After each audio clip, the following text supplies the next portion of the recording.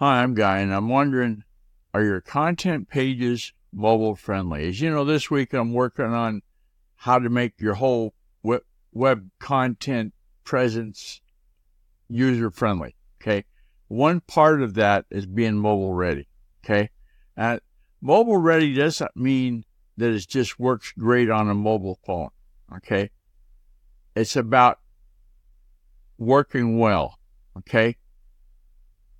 Now, there's some links in the Google document that I've got for this episode that talk about the 4 different ways you can mobile test your content. Okay. Now, Google Webmaster Tools, Search Console, no more. They don't have the mobile ready test. So the alternatives to use instead are Responsive Design Checker, Browser Stack, Google Lighthouse. That's what they've come up with as a replacement for the Search Console, and Mobi Ready.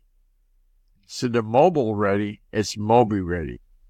This, invents a new word and you've done a coup. So you can go down through the Google document and you can see that in that Google document right down there is the links for all these different services. Okay? And I got to give credit to Boy Media as inspiring this user-friendly idea. And I want you to take a look at this when you get time. There'll be a link right there to share this Google document to your friends, your neighbors, your relatives, etc. Oh, and hey, contact me. Use the secure contact form on GuyRCook.com.